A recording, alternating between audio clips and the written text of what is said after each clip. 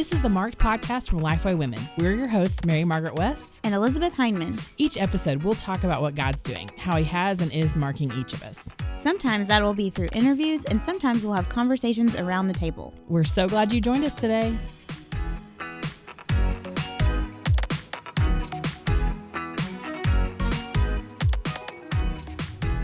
Y'all are in for a real treat today because we have a woman named Lillian who is going to be on the podcast who is from Uganda and who is sharing her story of growing up in poverty and of just what God has done in her life over the course of her life. And so she's going to spend a chunk of the podcast just telling you about her life. And some of it may be hard to hear and hard to listen to, but just her story is one that's super powerful. And then I feel like God can really use it to stir our hearts to action and to do something as a result of what it is that we've heard today. And a big factor in her story is her is the role that Compassion International played in her life. And so we wanted to be sure to give you links up top to go. And if you want to sponsor a Compassion child, you can go to compassion.com/watchherrise. And that's just a great place to go. And if you're stirred by what you're hearing today to take action in some way, that would be a great place to sponsor. Absolutely. And if you already sponsor a child, by the time you're done with this episode, I think the first thing you're going to go do is write them a letter. Yes. And so I hope that you enjoy hearing from Lillian today on the episode.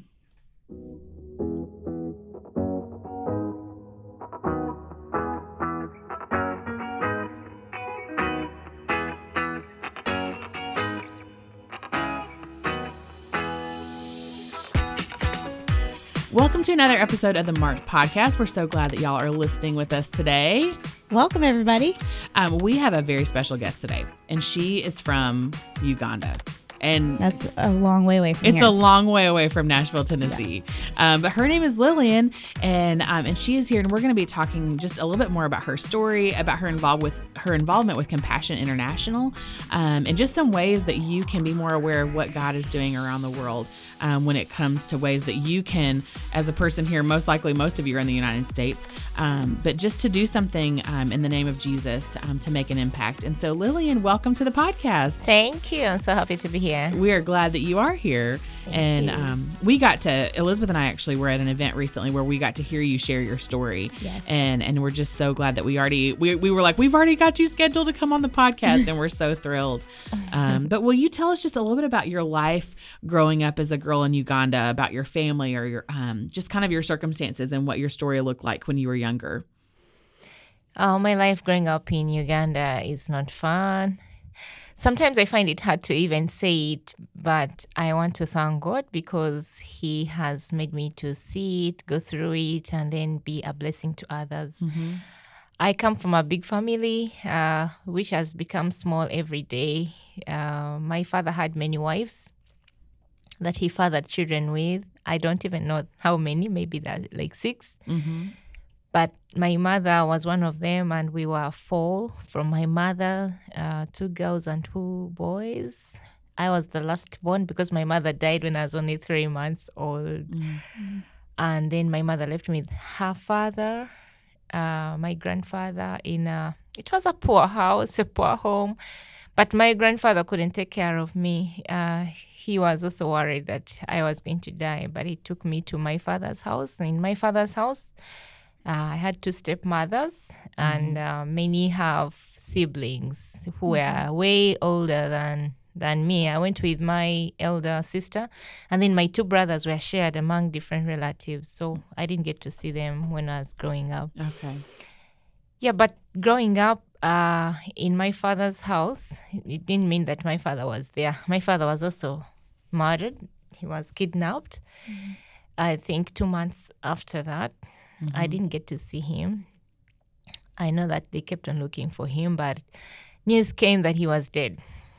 Because Uganda went through so many civil wars to where we are. It's been a journey for our country. Yeah. So during that time, many people were kidnapped, were murdered. But growing up in that home was really a test because I hated God. I saw God was not providing for us. I saw God's love was not evident in our lives. Because when I started understanding, I remember we had nothing in the house. We had no food, we had no water, we had no beddings, we had no clothing. We had nothing that could make a child feel happy.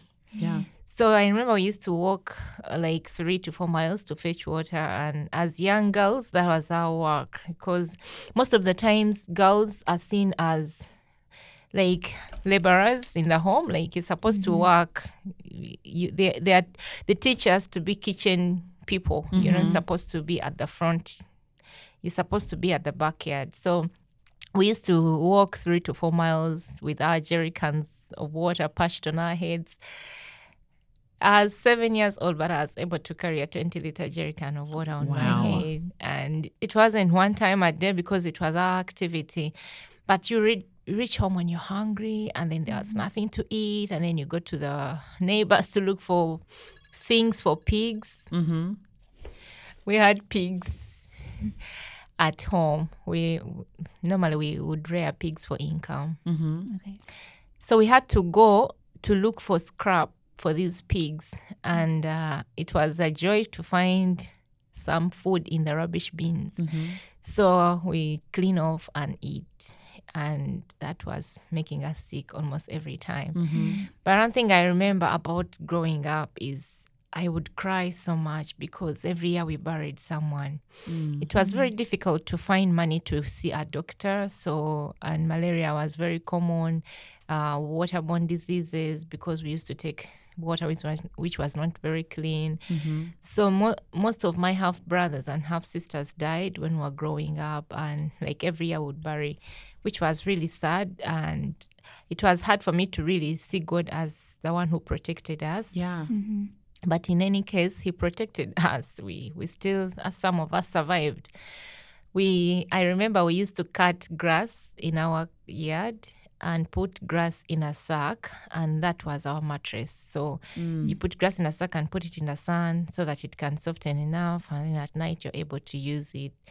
I don't remember a nice blanket or a nice bedding. So it was a life of emptiness. Hope was very far away from us because you didn't even know whether you'll have tomorrow. We didn't have money to go to school. I remember we would go to school, and many other times we were the ones seen walking on the streets back because somehow the teacher has sent you back, you haven't paid school fees. And somehow you go to school, you don't have books, you don't have a uniform, you don't have shoes. So you go like a typical poor child. There was no dignity for us. Poverty rips you of dignity. And I mean, as girls, somehow you need to look decent, you need to feel protected, you need to be known. But that was far away from us. I remember when my elder sister was in grade 7, she was in and out of school. And when she completed grade 7, it was a miracle. But unfortunately, she couldn't go to any good school, even as she had performed very well. She was taken to work as a house helper. She was actually the best performer in the school. But the best she could do was to be taken to work as a house helper in a countryside, one of our countryside relatives. It hurt me so much that I lost hope. I knew that even if I push further in education, there is no hope because there's no money.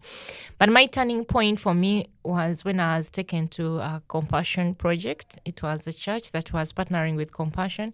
My elder half brother took me so that I can be registered. And this is when I got to know that I'm not the only poor child. I remember we walked so long to reach there. We were tired, walked like 4 miles. Wow. I reached when I was hungry. I was dirty. I had this dress which was even torn. And when we reached, I kept on holding my horse, but I saw many kids who were so poor. And I felt comfortable that this is where I belonged. And they told us to smile for a photo. Oh, my goodness. I couldn't smile. I didn't even know what it meant to smile because nothing in life ever made me smile. But this time they gave me a chocolate and they told me to pause. And because I wasn't comfortable in my dress, they told me to go and get a dress from one of the the girls who was like, I'm tall. So even as a kid, I was a tall kid. So I had to get a kid who was my size so that I can borrow a dress and take a decent photo. But that photo is what changed my future. So my sponsor picked me up from Australia, and I started going to this compassion project every weekend. We looked forward to that. Yeah. And they took me to a good school. They actually took me to good school. And this is the first time I was going to school with a uniform, with shoes, socks, with a school bag and books. Oh, my goodness. I wanted to show off, like, I have books so that people know that I am better. And that's what I wanted. Like, you know, that feeling of dignity, like you're always not begging. Because I remember I used to beg a piece of paper to write. And whenever I would fall sick, good enough, we had to go to a hospital and our bills were taken care of. We had a number and a file. So you present your number to a health center or a hospital, and then they take care of your medical requirements, which was so good. Like, we felt very protected. Yeah. And I remember every week, whenever we didn't have food at home, I would go and talk to the social workers or the pastor that we don't have food. And then they told me, Lillian, don't go back to the rubbish bins, because I think they knew that we used to go eat those things. It was what you knew. Yeah, that's what we knew. We had solutions to our problems. Yeah. So they would buy us groceries, and that was so good, because in our house, the only sugar I saw was when the Compassion Project would send us some sugar, some rice, flour, for us to survive, for us to push. We knew how to economize. We knew how to budget for our food. So it was very helpful. I remember one time my sponsor sent me a gift and I bought a mattress. And this mattress was to release me from sleeping on grass. Yeah. But at home, we shared it, 6 of us, because, I mean, all of us had the same lifestyle. No one was, like, better. Even as we belonged to different mothers, we still had struggles. But one thing I remember, home was really never at peace. Much as I continued going to the Compassion Project, going back home, it was like going back to a den of lions. I used to have these elder brothers and elder half-sisters who were fighting all the time because they belonged to different mothers. Everyone was fighting for attention. Everyone was fighting to carry on the mother's hatred. You know, when women are competing for one man, even when the man has died, they still compete for property or those things, children to be known. So it was very hard to be in a home full of hostility.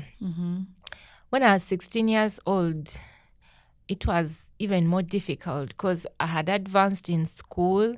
And, of course, some of my half-siblings were like, she won't make it, because none of them had made it in, like, higher education. But I had hope that I'll make it because my sponsor used to write me letters. And these letters for me were like another Bible because they gave me so much hope. Like, in her letters, she was so simple, friendly, like a mom. For me, I think my sponsor was such a mother. Yeah. Because she encouraged me through life. She helped me to focus on God.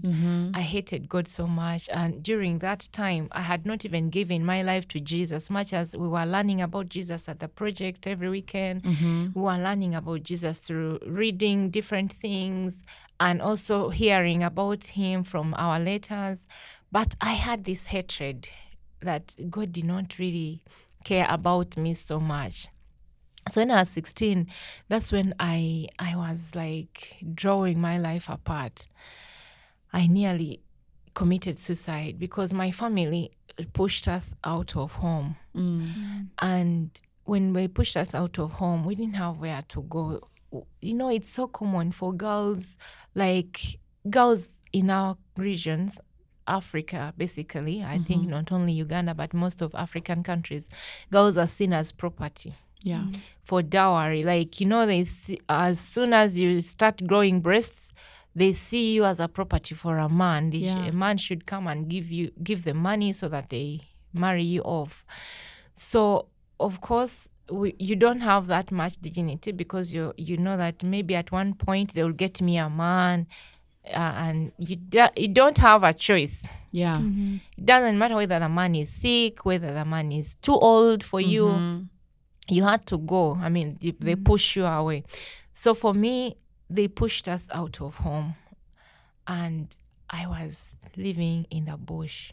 I pleaded for my half brothers and sisters to have me in the house, and they're like, "You're rubbish." Like, they used so many harsh words on us, and it was very difficult to feel worth, like to feel valued.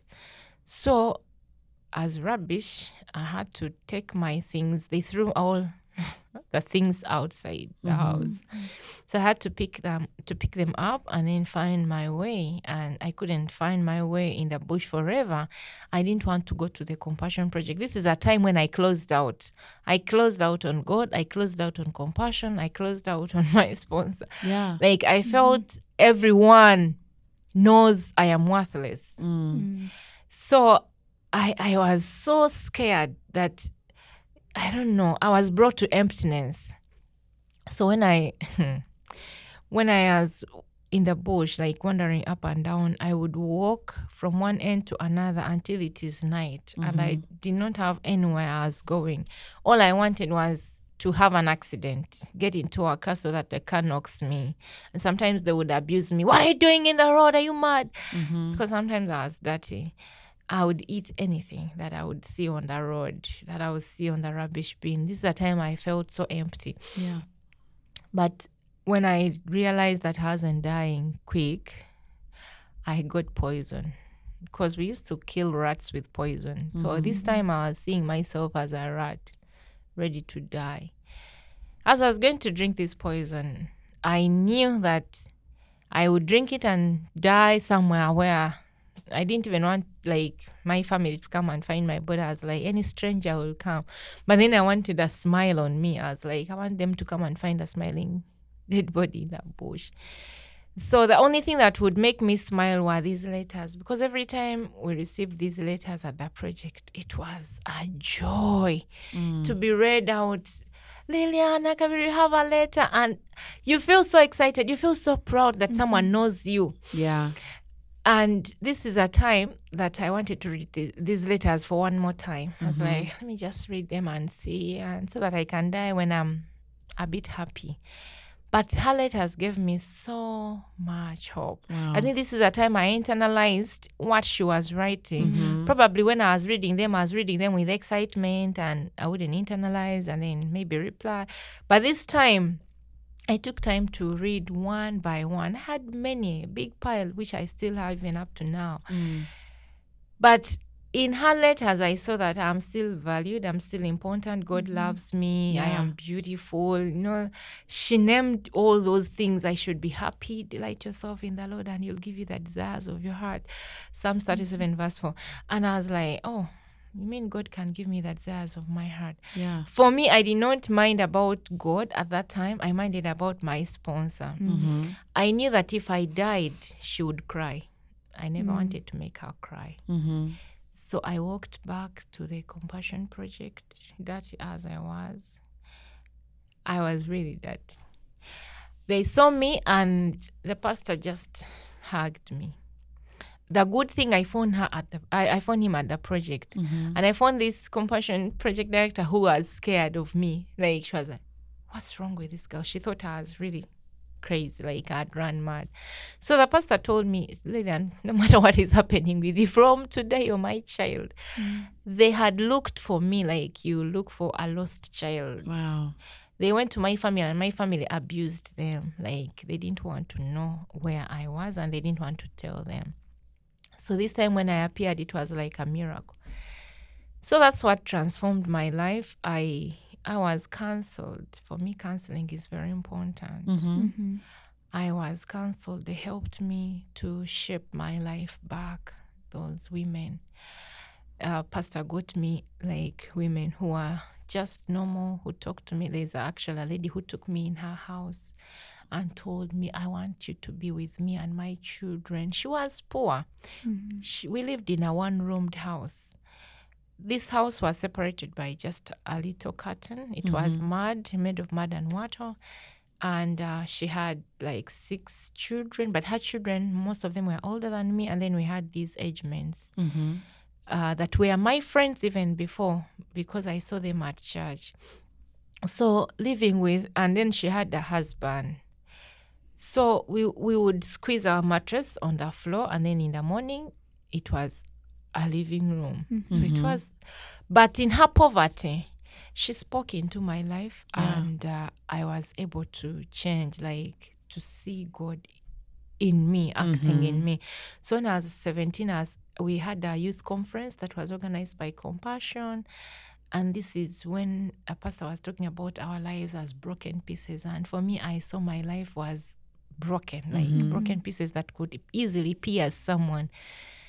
But that's when I gave my life to Jesus. I wanted him to mend me back. I wanted him to use my life. And that's when I found meaning in life. I remember writing to my sponsor, and my sponsor really had asked Compassion what's wrong with my child? But she was there in my deepest or lowest time. She prayed. I am sure her prayers made me to change. Her prayers made me what I am even today. Because when I gave my life to Jesus, life completely changed. I went through discipleship. I started even spearheading peer counseling at the project, because the counseling I got helped me to know how to handle issues around girls as they are growing up. Because I knew that life was so difficult for me. I would bump into any man. I mean, you would be abused at all times. But this time, I was seeing myself as I'm having a lot that I can give. When I finished university, I was like a role model at the project. I was the only girl who was taken. I was actually the first person to be taken for my project on leadership development program. And when I went to university, I could not believe that I was actually going to university. For me, going to university, I actually wanted to study law. But my intentions to study law was to revenge over my family, to sue them for abusing us and all that. But God's desire for me was to study mass communications. And finally, he pushed me to where he wanted me to be. Yeah. So when I graduated, I knew that I needed grace to forgive. I struggled with forgiveness. Even when I received Christ, I struggled to forgive my family. But with leadership development program at that time, we were supposed to be a living example. We were supposed to serve. Yeah. We were supposed to be the lowest, so that even those who hurt us are the highest. Like, we're supposed to wash their feet so that we can be able to serve them. And when we were commissioned, I knew that I can't serve my people. I can't give back unless if I forgive them. And I struggled until when I was able to embrace forgiveness. So I love my people right now, and I support them. Some of them still fear that I will revenge and all that. Some of them have not even talked to me because of what guilt they are suffering with. But I've told them I forgive you, because they see joy in me, and God gave me such joy that nothing really takes me by surprise. There's still a point for me. What I love about your story and about the story of Compassion as a whole too is just how many people are just doing their part in your story. Your sponsor, a woman in Australia who is just writing letters and praying for you and supporting you. And then the pastor at the church with Compassion, and then the people within Compassion that are helping with counseling and leading the programs and all of that kind of stuff. And then the lady that took you in. Just everybody's doing what they can do and what what God has called them to do. But they're working together to change so many women's lives and so many men's lives too, because it's boys and girls that are part of the program. And I just love how God works everybody together to do that. I mean, that is a picture of the church. And they may or may not ever meet all the people that they have helped. Like, I know some sponsors get to meet their kids, and then some of them don't. They just write letters and pray. And I just think that's such a beautiful picture of the church doing God's work across the world, like joining hands together to do God's work. That's true. And I think that's one of the really unique things about Compassion too, is that everything is rooted in the local church, Right. And partnering with pastors and all of that, so that it's not just Compassion coming in to do a good thing. It's saying we want to come in and partner and be a part of the solution here, but to use the local people and the local Bible believing pastor to say, hey, let's partner together to make a difference in this community. Yes. And that's one of my favorite things, just to make sure that you know, as listeners, about Compassion, is that it's always through the local church. And it's holistic. They fed you, they provided tangible needs, but then they also provided you with hope. Like they help point you to hope in Jesus. And I think that's such a good picture too of how they are able to help, not just with the tangible needs of a mattress and food, but also with counseling and by pointing you to Jesus over and over and over again. And I just love that. So what are you doing right now? How are you working with Compassion now? My job is to help sponsors come and see the work of Compassion. So I organize events and trips for all donors and sponsors. When they come into the country, I take them to the different places where they can see what we do, how we do it, and also appreciate their support. And I take them to those tiny rooms where the children live, so that the sponsor really reaches the actual context of the child. And then I also speak for Compassion. I tell them the worth of their giving, because most of them think their giving is small. But I've always told my sponsor, you did not give small. She always said, but Lillian, I did a small part. But I mean, she never did a small part in my eyes, and in God's eyes, she did the biggest, she did a big part, because that's what she was supposed to play. So that's what I do. And it feels like giving back. Giving back the hope that I've received all through my life.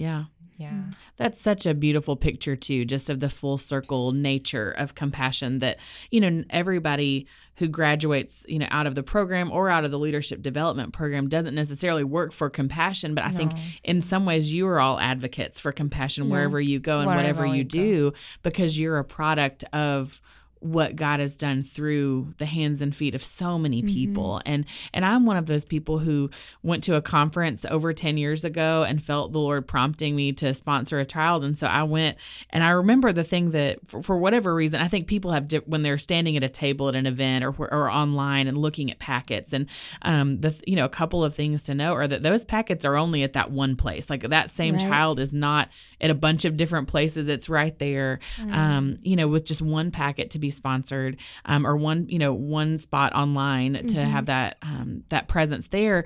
But I remember I looked for the child that I could find who had the most siblings, because I thought, I'm like, if it can help this one child, I'm sure it will also help their family. And that was for me that day. I picked up a packet of a little girl named Vicky who lives in Kenya, and now I actually got to go on a trip, like what you were talking about. I took a trip to Kenya a number of years ago and got to spend the day with her, and we went to the zoo and we ate together, and I got to meet her social worker and the people who love on her on a regular basis. And I remember she showed up in this beautiful dress, and her social worker told me, she said, this is part of what she was able to purchase with your birthday money last year. But they also got a mattress and a goat and things that were very much more practical. But she also got to pick out a dress, and just getting to see some of the behind the scenes. I've actually been on 2 Compassion trips. I also sponsor a little girl named Cindy in Guatemala, and got to go visit her and do the same kind of thing to meet with some of the people who work with Compassion. I've just never seen an organization that has the type of integrity that Compassion does, and just the intentionality with which they do everything. And I've seen the notebooks that have the information about my sponsored girls that just show where every bit of everything goes, and how they're growing and they're being checked in on. And it's one of those things, I don't want to take any more time, Lillian, from you being able to share, but for those of you who have not experienced that side of sponsorship, of seeing the full circle piece of it and meeting your child, and for some of you that's never going to be you, to be able to go to that country, just hear me say, it makes a difference. And for so many of us, for me, that $38 a month per child is automatically drafted out of my checking account. And so I honestly don't think about it very often. And there are moments I've said like where I wish it hurt a little bit more. I wish I felt it a little bit more, but it's like that $72 a month did I add that math right? I don't even know. I'm not a math person. 38 times 2. I'm not a math person. 76? I don't know. Whatever. I don't know. But that money every month, it goes out of my checking account, and I wish I felt it more. Yeah. Because I know the impact. And the thing now is like with the Compassion app, like I can write a letter from my phone and attach photos to it and send it right off. Which is so helpful because I don't print photos anymore. Yeah. And so for a long time I was like, I haven't shown because I sponsor a little girl in Honduras. And I was like, I haven't shown her my face because I just keep forgetting to go print a photo of me. Yeah. And so then when they opened up the online, I was like, oh, I can just attach it right here. And here we go. It's so easy. It's too easy almost to do this. But I do think that also can be a good thing because it's like you can sponsor. You may not even miss it. Yep. It obviously depends on you and where you are financially, but it could, like, I don't know how many lattes is that? Like, I don't know. I feel like everybody compares things to one lattes. A week. Let's just be honest. One a week. Yeah. So that's not a huge sacrifice for most of us. Most of us could do that. And maybe you just don't go to Starbucks once a week instead, But I do think that's both a good and a bad thing that you don't necessarily notice it leaving your bank account because it can be like, oh, well, we can do this. Yeah. Like it's not. But like Lillian said, that goes such a long way. Yeah.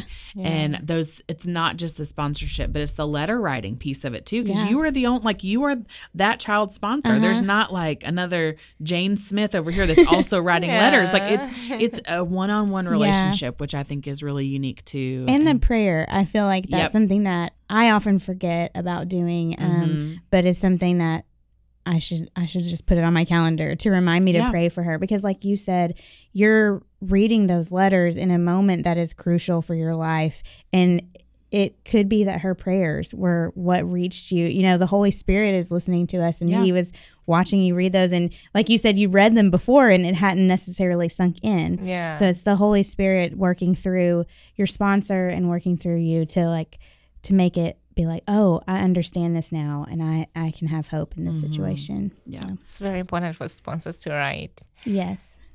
It really is. And like I've got a reminder that comes up and I set it through the Compassion app. Every Saturday morning I get a reminder to pray for my 2 girls and I've got their pictures up on my refrigerator and then like once a month it reminds me to write a letter. And so like sometimes I just need a prompt and I need a reminder to do that because it's easy in the busyness of life to I think for us to brush off the significance that those letters can have. And it's like you said, Lillian, that those were the words of hope that your family had not spoken over you. And, telling you that you were beautiful and valuable, that those things that we so often use really tritely make a huge impact, especially to somebody who doesn't hear it all the time. Yeah. So...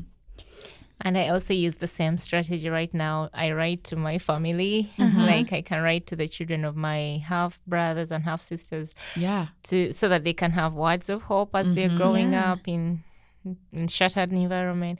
I sponsor a child too. I sponsor my child in Togo, and I think we don't speak the same language. Right. He writes in French and later it's always translated. Yeah. But every time I write to him, I want to give him big hope. I want him to know that he's very important. I see like a big person in him. Yeah. I want him to know that God made him for great things. Yeah. So sometimes I tell him, I see you as the future president of your country. And I think whenever he gets these letters, he never used to smile in photos. Yeah. Now he smiles. He smiles. Oh, I love that.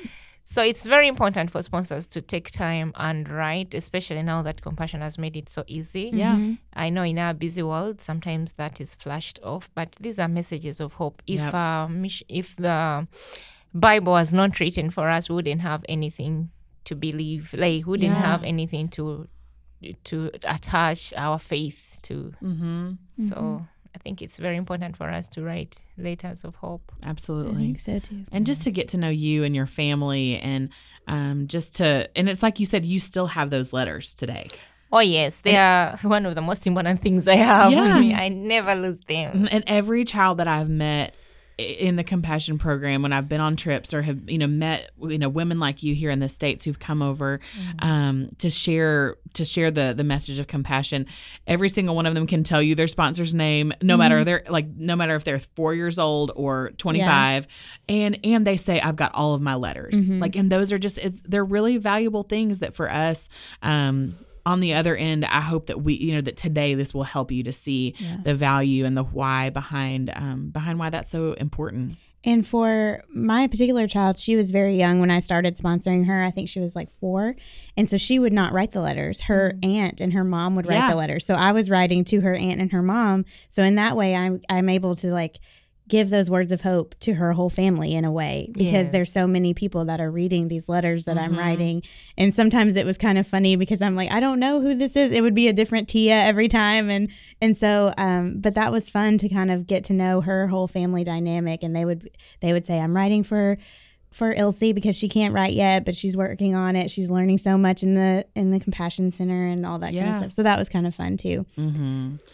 But what would you say, just kind of as a last thing, just to encourage girls, to really empower them who are, in a situation where it feels hopeless? Like, how would you encourage girls who are in a difficult situation right now if you had a room full of them in front of you?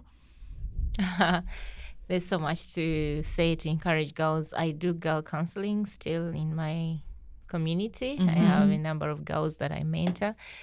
I meet them over every month, and we talk and we share. It's always good for a girl to have someone to trust and open up, because sometimes life is so difficult. You can't solve your issues alone. I can't say some faith is very far from them. I can say give your hope to Jesus Christ and all that, but there are those who do not even believe in Jesus yet. Yeah, who are struggling like the way I struggled. How do I start? So have someone who you trust, who has strong faith in God, that you can share your worries with. At least if every girl can have someone, it may not have to be a mom, because every girl would wish to have a mom, but it's not common. It's not easy that every girl can have a mom. But some of us missed that time. There are moments when I was like, I wish I had a mom. I would tell her this. But then my sponsor fitted in that gap. So it's good to open up. And also not to be alone, to have a friendship company, the company that builds you. So for me, I was lucky that I had compassion friends. My friends of compassion, at least they would look out for me. I felt like I had sisters and brothers at the Compassion Project. So at school, I had some friends, but then school is very hard because some people are very well off. Others are not well off, so sometimes you're like, you don't know where you fit. But it's good to have maybe friends who matter, who can build you up, and also to have hope, like not to see yourself as valueless, but every girl has value. Like we are very important in the sight of God. We need to show the world that we are not only kitchen people. In Uganda, we use, when I was growing up, we would use firewood to cook. So it was meant that the girl is supposed to smell smoke. Like, you're supposed to be a kitchen girl. You're supposed to be behind. You're supposed to clean. You don't have to appear. So the girls should come up and be bold enough and be dignified, and not to waste your life. Not to sleep around. Like, you don't make yourself too cheap. Know that you're very important. You're protected. God loves you, and if you become vulnerable before God, He extends His hands of mercy still, even when you don't. God sees you. God, you just have to spend time to talk to God. There are moments when, in my time, I was like, God, if you're there, take me out of this situation. And every list that I would tell God over time, I saw that He did it. that he was actually there. That means God is there for everyone, whether you believe in him, whether you don't believe in him, God is there for you. Yeah. God makes us beautiful. Girls struggle to know whether you're beautiful. There are moments when someone has told you, you look at your nose, it's like a window. You look at, but God made you special. Yeah. When he finished making you, he knew that what he made was very beautiful. Amen. I'm writing a book about that, and I know that it will encourage many girls as possible. And most of the times I get to listen to challenges that girls go through because I get to talk to them a lot and they get to open up a lot. And I understand that, okay, not only girls, even boys have struggles through life. Like growing up is difficult, whether you're in a rich side of the country, whether you're not in a rich side. But when you're in a poor country with no hope, without a mom, without a dad, without a parent to believe in you, it's very hard to believe in yourself. So I always tell them to try and find a center of hope in Christ. Even when you feel like you're very far away from him, try to have a cling. Your ray of hope is only in Christ. Amen. So good. Well, thank you. Yeah. Just that's an encouragement even to me today. And I think, while that, what you're speaking to is to the girls in your mind are the girls in Uganda that you minister to and love on and encourage. But I think even for me, I'm thinking those are the exact same things that young women here in the United States need to hear. And that every single one of us as women need to know about the truth about who we are and how God sees us. And so thank you for sharing that with us today. And we're also going to link in today's show notes to Watch Her Rise, which is our initiative this year with Compassion, a Lifeway Women's initiative with Compassion that not only that sort of narrows the focus down to girls in 7 countries out of all the ones that Compassion works with, who, we recognize that all the kids who are in the Compassion program are vulnerable, but we're especially focusing on 7 specific countries and on girls in particular, and it's countries where there are extra factors that make girls more vulnerable to things like forced labor, sex trafficking, and all of those pieces. And so we're just trying to come together and just to say we're going to do something about what it is that we see, and just to take responsibility for those who are poor and in need, and like the gospel tells us to do. Right. And so we will link to that, but the link, if you are near your computer or phone right now, is compassion.com/Watch Her Rise. And so again, you can click over to that in today's show notes. But Lillian, thank you so much for sharing your story and for the ways that God is using you and that you're making a huge difference where you are. Yeah. Thank you. It was nice to share, and it was nice to be with you this morning. There's one more thing that I wanted to say about girls. Like, as girls, we are the light of Christ. That's why, Christ really valued women. Yeah. We are the mothers. We are the center of everything. So even as we are in a suffering, dark world, we have to know that we can be the light. We can light up. We can be the lily in the valley. We can light up and give hope to those who are hopeless. I speak to the girls who are in stone quarry, especially those that I see quarrying stones for income. I speak to them and I'm like, you're beautiful. And sometimes I find them with cracked fingers. They're all with blood because they're trying to survive, to fend for their families. And all single women who think they have been left away, like they have been left alone to fend for themselves, they are still important in the sight of God, and God still minds about them. He sure does. Yeah. So thank you for having me. Thank you for being with us today and for traveling all of this way to share the story of compassion. So thank you for listening to this episode of the Mark Podcast, and we'll see you next time. Bye. Thanks so much for listening. If you want to join in the conversation, you can find us on Twitter and Instagram @MaryMargaretC and @EDHeineman. Use the hashtag #MarkedPodcast to connect with us. You can also find Lifeway Women on all social media channels @Lifeway Women.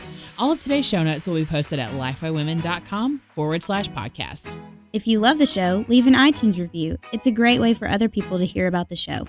We'll see you next time.